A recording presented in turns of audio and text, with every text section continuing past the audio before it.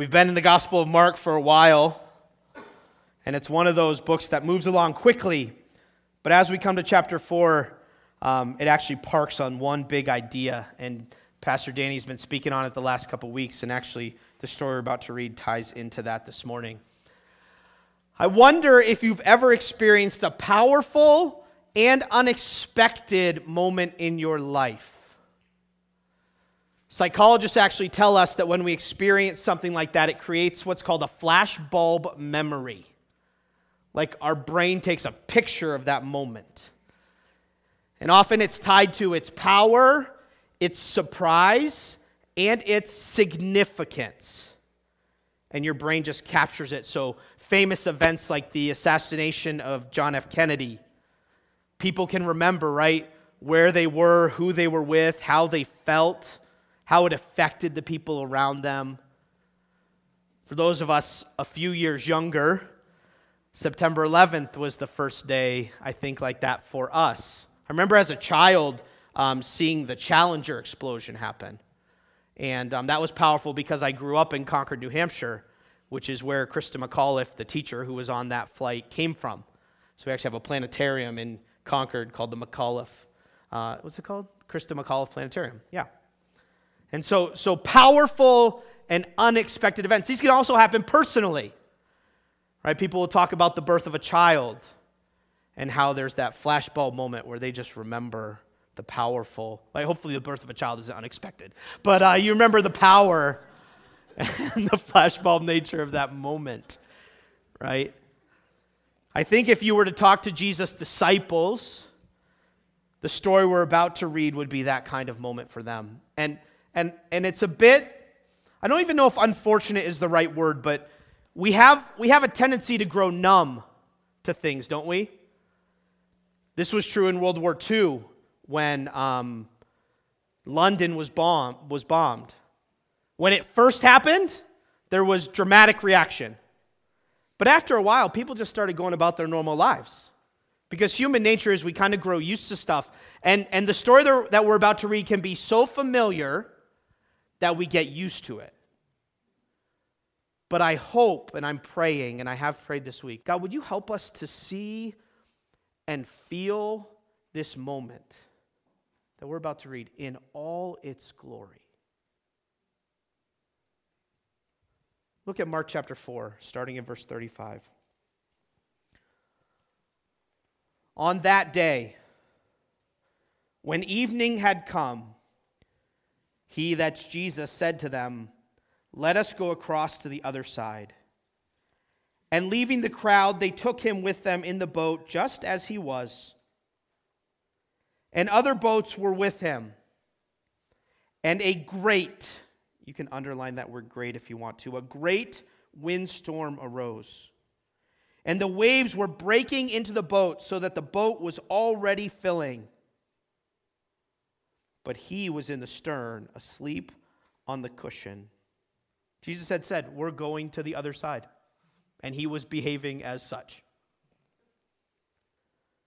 And they woke him and said to him, "Teacher, do you not care that we are perishing?"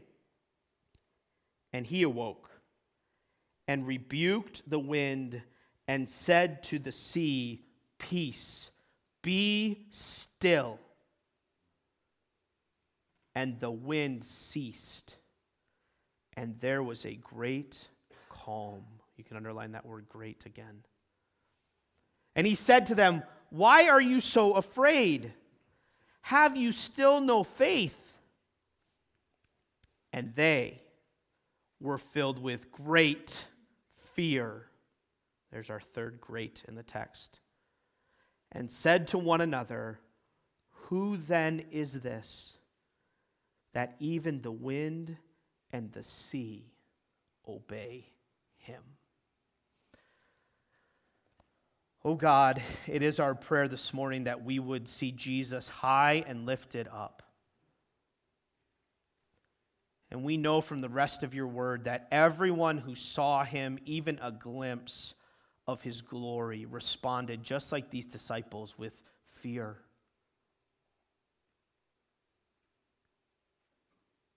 And we acknowledge that our fear is so often directed at the events and circumstances and people of this life. But there is one who is worthy of our fear, and he is Jesus. If we know him, not a fear that he will judge us, but a fear that he is great and powerful, and even creation bows at his word. Lord, we pray that you would drive the truth of your word deep into our hearts today. In Christ's name we pray. Amen. I mentioned as we were reading that there are three greats in this passage.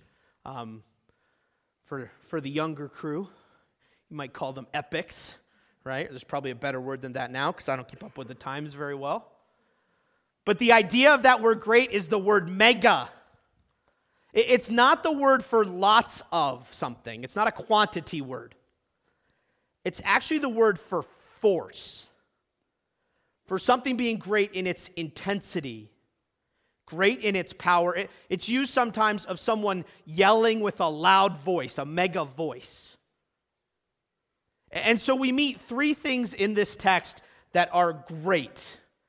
And those will kind of make the framework of what we study today. The first we see is a panic-filled mega storm, right? Verses 35 through 38 tell us about this storm. And let me note a few things that pop up in the lead up to this storm. Look at verse 35. Notice that this section about Jesus begins with this simple phrase, on that day when evening had come. Now, that's important because if you look back through the first couple chapters of Mark tends to use very generic words to start what happens. Like, Mark will just say, and again, this was happening. If you look back at chapter 1, verse 23, one Sabbath. He doesn't identify what Sabbath. He just says, one Saturday. This is what was happening. Chapter 3, verse 1, again, he entered a synagogue. And you just go through, and it's just this again and again. Even chapter 4 starts that way. Again, Jesus began to teach. But Mark wants to make a point here that the event that's happening is happening on the same day as what we've just been studying. The same day that Jesus has been teaching about the power and impact of his word. Hold that in your memory bank, and we'll come back to it. A second thing, notice that the events of this day are not an accident. So it was not a new day, and this is not an accident. Jesus is the one who said, let us go across to the other side. This event has Jesus' purpose and plan written all over it, and as I mentioned, the destination is certain. Can I help us all in the storms of life? Jesus' purpose and plan are all over it. He has not left you. He has not sidelined you. He's directing. Notice also, and this I can genuinely say was new to me because I'm in that stage of life reading my 2.5-year-old all these Bible stories. Right? Been there? And I think that most of our Bible story pictures of this scene actually have it totally wrong. And here's why. Look at what the text says. And leaving the crowd, they took him in with them in the boat, just as he was. Look at the next line. And other boats were with him. Jesus and his disciples at this moment are not alone. Now, I got to tell you, my mental picture of this story is that Jesus and his disciples are alone. There's actually other boats traveling across the lake into this same great storm. And that's interesting because we're about to see a display of Jesus' power on a mega level. And if you think about the displays of his power, many of them are for very small audiences. The transfiguration happens, and there are just 3 of Jesus' closest disciples with him. Isn't it amazing that the resurrection happens in the middle of the night when very few people would have witnessed the actual event? And it's possible that this event is witnessed by more people than any of those other displays of Jesus' power. They were not alone. But notice that this was not a storm to mess with. This was a great storm, a boat-sinking and life-claiming type of storm. Now, I'll confess that I haven't lived by large bodies of water for much of my life. Grew up in New Hampshire. We had all of 17 miles of coastline, and I remember a few family excursions to a little place called Newfound Lake. But it ain't much of a lake. Kevin has lived in the middle of the ocean. I mean, not literally. He didn't live on a boat, but he lived in Guam. How wide is Guam, Kevin? Yeah, in the middle. It's one of those dots on your globe in the middle of the ocean. And if you were guessing, you'd probably pick the wrong dot. And Kevin'd be like, no, that's Guam right there. And so Kevin has experienced the reality of a typhoon. They call them typhoons? Yeah. And even at times a super typhoon. But can I tell you, growing up in the Midwest or the Northeast and spending time in the Midwest and being out here, have you seen a storm coming? All of a sudden, Jesus and his disciples are in a real, frightening storm. And as best they can tell, their lives are at stake. This is a ship-sinking, life-threatening storm. And Jesus is doing what? He's sleeping because they're going to the other side. How do his disciples respond? Not well. Verse 38. He was in the stern asleep on a cushion, and they woke him and said to him, "Teacher, do you not care that we are perishing?" They actually asked one question, but it has kind of two components to it. The first is this question: do you not care? And the second insinuation is, do you not know how bad it is? Isn't that what our hearts cry in the storms of life? And we may not always say it with our words, but we wonder, God, do you love me? God, do you know how bad it really is? I mean, this is really bad.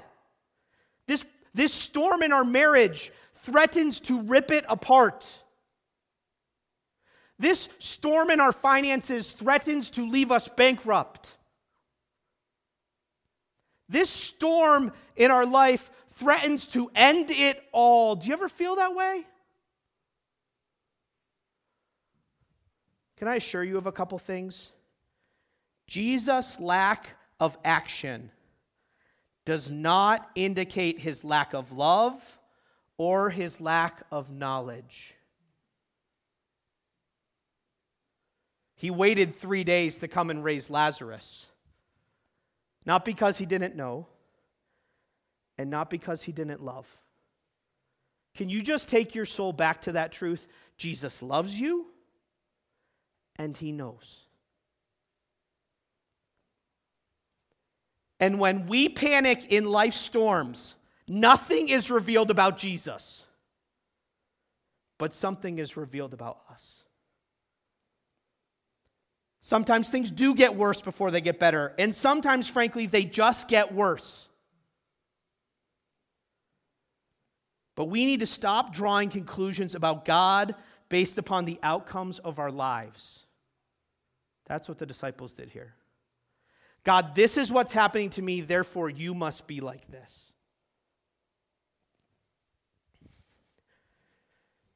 When we panic in life's storms, what's actually revealed is that we don't know Jesus that well, and we don't trust him well. Can I tell you, I'm really actually comforted by the end of this story. When the disciples say, "Who then is this, that even the wind and the sea obey him?" I mean, these guys have been with him for some period of time now, and they're still learning, and they're still wrapping their heads around it, and they're still struggling to get it. Do you ever feel that way? That you've known Jesus for a while, or maybe you're just coming to know him, and you're still struggling to wrap your mind around him and know him? That's okay. That's natural. That's what these guys are doing, and they're with him day and night. Right. We're with him as we read his word, and we spend time together, and he walks with us, but he's not right here, and I'm not seeing him every day. And they're still like, who is this? So there's a mega storm. But I'd love us to see, secondly, that there is a powerful mega calm That same word great is used again. And he awoke, verse 39, and he rebuked the wind and said to the sea, "Peace, be still." And notice the two-part answer corresponds with the two things Jesus said, right? He spoke to the wind and to the water. And the wind ceased, and there was a great calm. You know how helpless we are humanly in storms? Right? Like when Hurricane Harvey was coming ashore in Texas. What are we told to do and what do we do? Anybody ever lived in the path of hurricanes at some point in your life? Maybe in Florida or, yeah, okay. What do you do when a Category 5 storm is coming and as best they can track, it's coming at you? You evacuate, right? And so the evacuation notices go out and the whole highway is filled with people evacuating. What else do? You board up the house. Panic, right? Yes. You double check your insurance policy. What else? Okay, maybe you gather important things to take with you because you know all might be lost. You might come home to a very different picture than you left. What do we do as Christians when those storms come? Pray. We pray. And then we watch foolhardy weather reporters, right? Who have realized that it's dramatic live TV to stand on the edge of the ocean while 140-mile-an-hour winds blow through their hair, right? Or they kneel and pretend they're drowned. That was something else, but, right? And we watch. Imagine how foolhardy we would see it if somebody came on and said, what we need is 100 of you to go to the edge of the beach and stop the storm. Then we would laugh at those people more than we laughed at the weathermen. Why? Because as human beings, we understand that we are helpless to stop storms. My dad and I went skiing yesterday, and it was a beautiful bluebird sunny day. But I didn't make that happen. We just benefited from it. When I wake up and it's overcast or windy or snowing, I don't go, okay, God, now it's time for me to change the weather. Because we don't do that as human beings. And when Jesus stands up in the boat, he lets us know that he is something very different than us. Jesus shows his power over creation. This is the first creation miracle that he's done. He's healed, he's cast out demons, but this is on a whole other level. In fact, we only see 4 creation miracles in the book of Mark. This one, he feeds the 4,000, he feeds 5,000, and then he curses a fig tree. That's all we see. But this is a profound moment, and this is where I think we can lose it with our comfort with this story. Can you just let the gravity of this moment teach you something about Jesus? He just stood up in a storm and talked to the wind. And he talked to the water in the midst of a raging storm. You know what's interesting to me? We have 3 megas in these verses. A mega storm, a mega calm, and a mega fear. But we don't have a mega voice. This text could have said, and Jesus stood up with a loud voice. But it actually says, he rebuked. He put the wind and the water in their place. That's Jesus. And I'm begging you this morning, I'm begging you to let your storybook images of this story away from you and to stand in awe. Because what we get with Jesus' words is a mega calm. Think about that.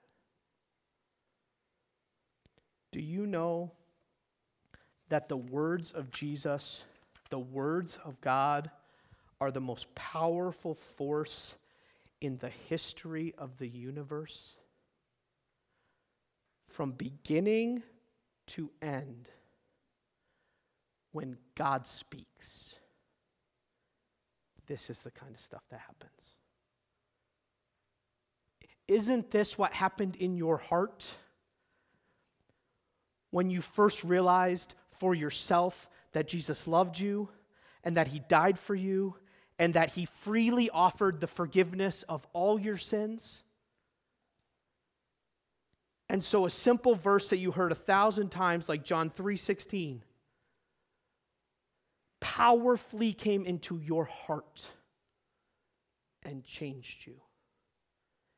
And all you did was bow your knee in front of him.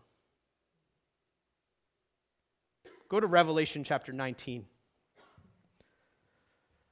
Because we all know the story of Genesis 1, where God uses his words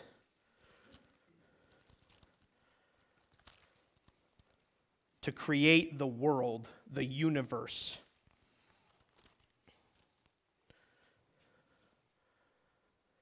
But one day Jesus will come again,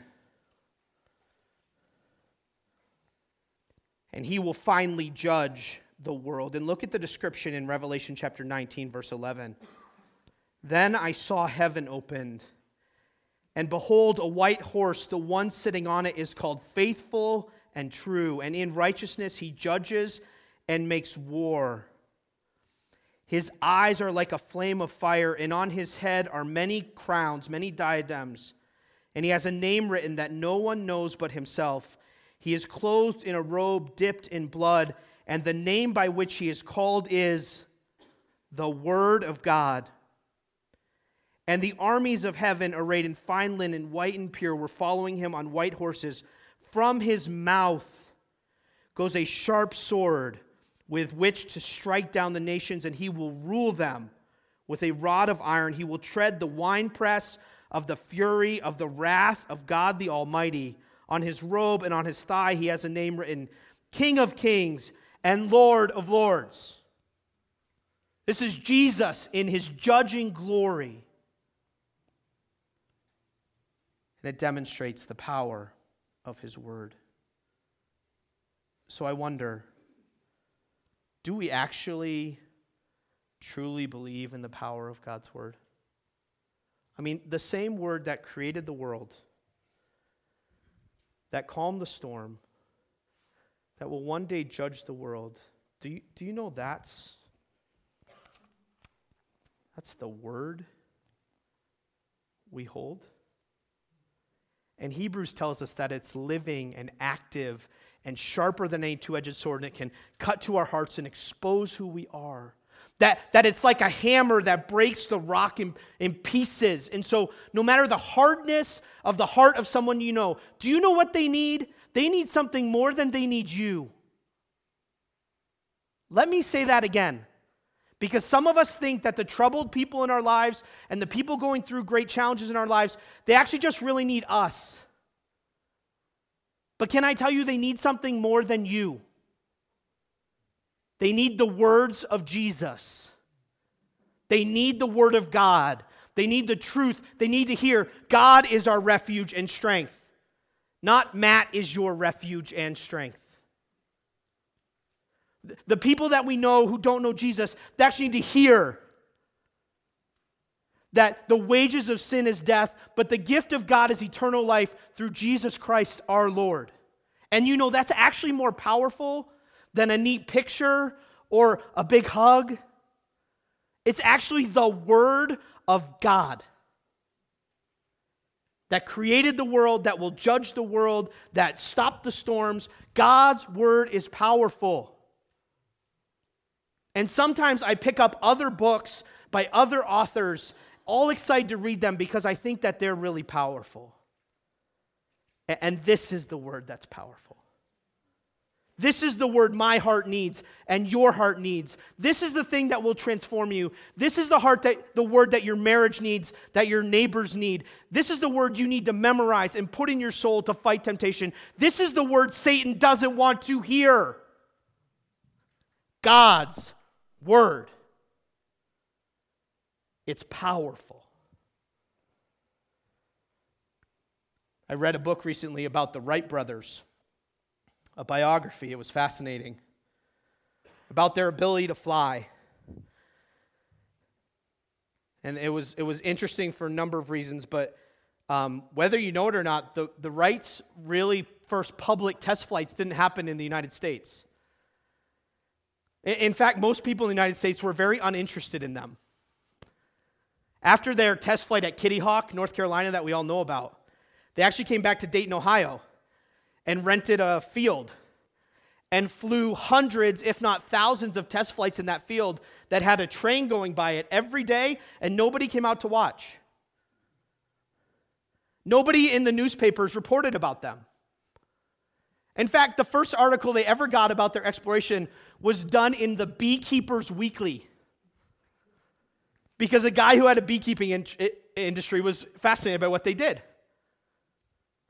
But they went to France because the United States government wasn't even interested in their flying craft. It was spending a ton of money on a craft that didn't fly and crashed into the Potomac River. But the Wrights, they didn't really have the time of day for. So they went to France, and the French were fascinated by their skill of flying, and they rented a field, and they started flying, and dignitaries came out from all over Europe, and people were just blown away by what they could do. But you know what they were fascinated by? The control that they exhibited over the plane. They flew thousands of times and have at most a handful of crashes in an experimenting age, because they were so comfortable with maneuvering the aircraft. And they could make a dip, and they could fly high, and they could fly low, and they could buzz the stands, and they could do figure eights and turns, and people were just blown away. Do you know what we have of Jesus in this story? A moment where he demonstrates, all this creation, I rule over it. I am in complete control. So what is the response? Go back to Mark chapter 4. What is the response of those who see Jesus in this moment of glory?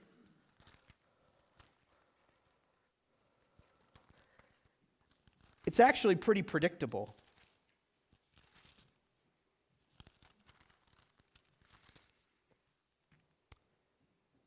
Verse 40, he looks at them and asks them why they're so afraid. Do you not have any faith? And they were, 41 says, filled with great fear, and said one to another, who then is this? Can I translate that for you somewhat literally? There's actually a double phobia in the way this verse is actually constructed. And it reads like this. They were fearing with a mega fear. Hear the point? They were terrified. But that actually shouldn't surprise us. Remember when the angels appeared to the shepherds? I can hear the little kids singing in the back of my mind because we practiced with them. And they were terrified. That's enough. Remember the shepherds? They saw a glimpse. Do you understand? God has seen countless angels in all their glory throughout all time. And the shepherds see a group of angels for a moment, and they are terrified.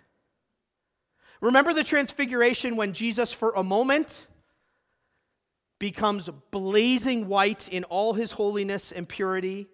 And how do the three disciples who have walked with him for years, how do they respond? They're terrified. Can you imagine being at the foot of the cross when Jesus said, "It is finished," and the earth went dark, and it shook,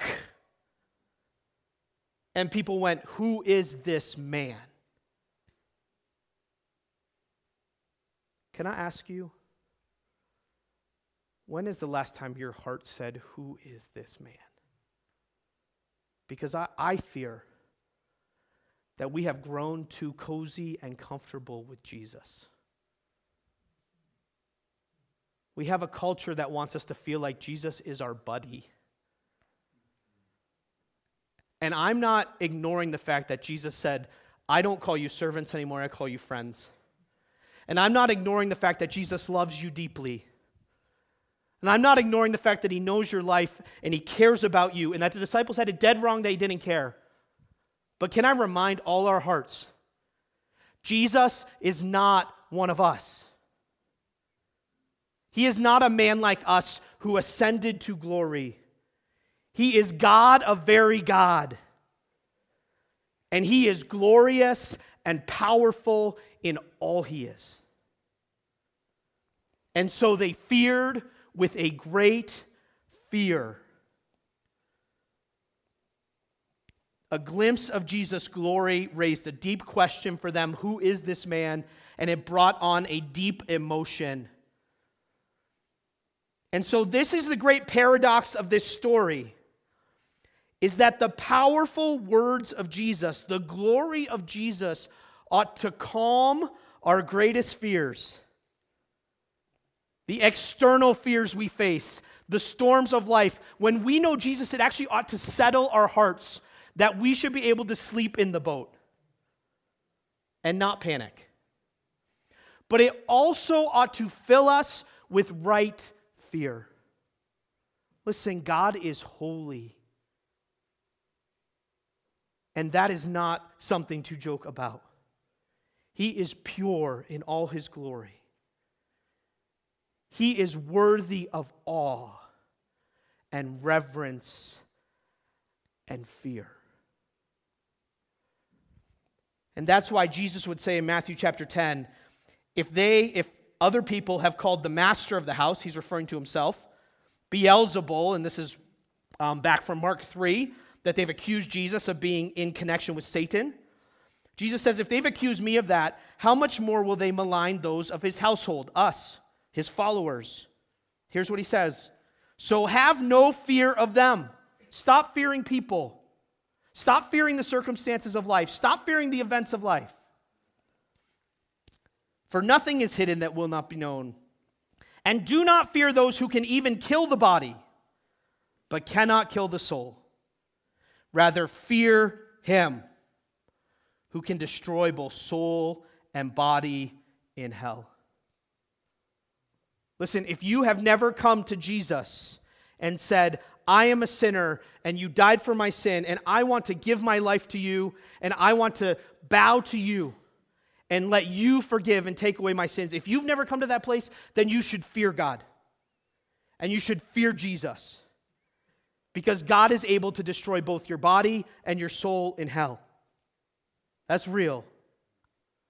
That's not drummed up drama. That's true. But if you've come to Jesus, then it's still true that the fear of the Lord is the beginning of wisdom.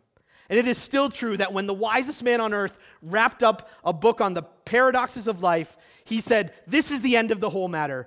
Fear God and keep his commandments. This is the whole duty of man.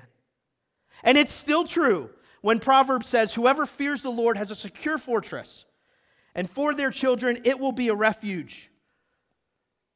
And when Proverbs says the fear of the Lord leads to life, and he who has it rests satisfied. And when Psalm 112 says, praise the Lord, how joyful are those who fear the Lord and delight in obeying his commands. We are commanded to fear God. We are blessed as we fear God. And I love this picture that John Piper paints of the fear of the Lord. He describes the fear of God as if we were caught in a terrible storm while exploring an Arctic glacier. The storm is so strong that you fear you'll blow right over the side of the cliff. This is one of my great terrors. I hate cliffs. Hate them. We were actually skiing a little crosscut yesterday, and I could feel the butterflies in my stomach coming up. My wife and I hiked with some friends to the top of a 14er. Everybody know what a 14er is? Some of you are like, 14er. 14,000 feet. We picked the easiest one that we could find in Colorado when we lived there. And so we drove down, and from where we were, we drove down a little bit and then up, and then I think we started at about 10 or 12,000 feet, and we hiked up to 14,000 feet. It was an easy walking trail for most of it. It was long. I think we were hiking for 8 hours out and back. But we finally got to the top, and at the top of all these 14ers, they have a flag for the 14er, and it has the name of the mountain on it and the number. And so we got to the top of the 14er, and it was picture time, and we had brought lunch. And I'm immediately terrified.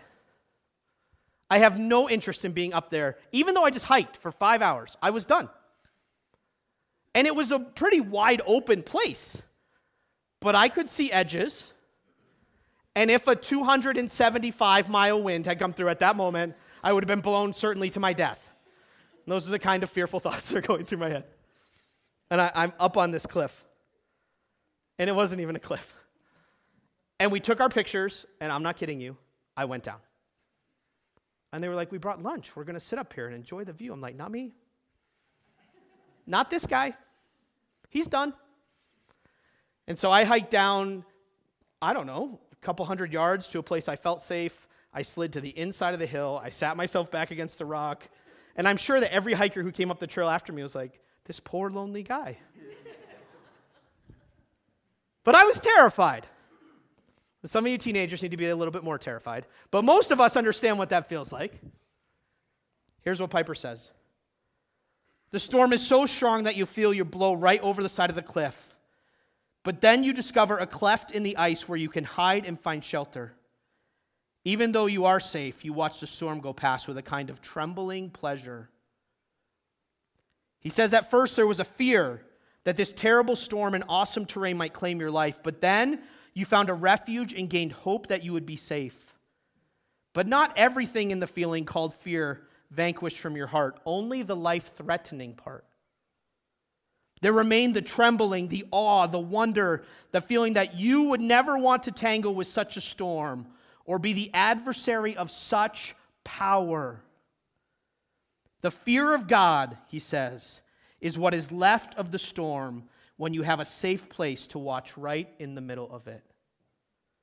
Oh, the thrill of being here in the center of the awful power of God, yet protected by God himself.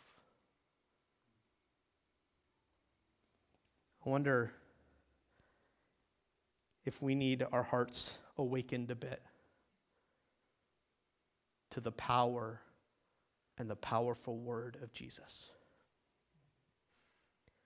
And if that ought to dispel some things that are shaking our souls, it ought to dispel from our thoughts some people that are shaking our souls, some events and some circumstances that are shaking our souls. But if it ought to grow in us a healthy fear of God himself and of Jesus. Lord, we thank you for your word. We're thankful that the word of Jesus is powerful. And so powerful when we see it in its glory, we say, who is this? That even the wind and the waves obey him. We pray that you would develop in us a healthy fear of who you are, your greatness, your holiness, your glory, your power, and that you would also develop in us a heart that stops fearing and worrying about the other stuff of life. In Jesus' name we pray. Amen.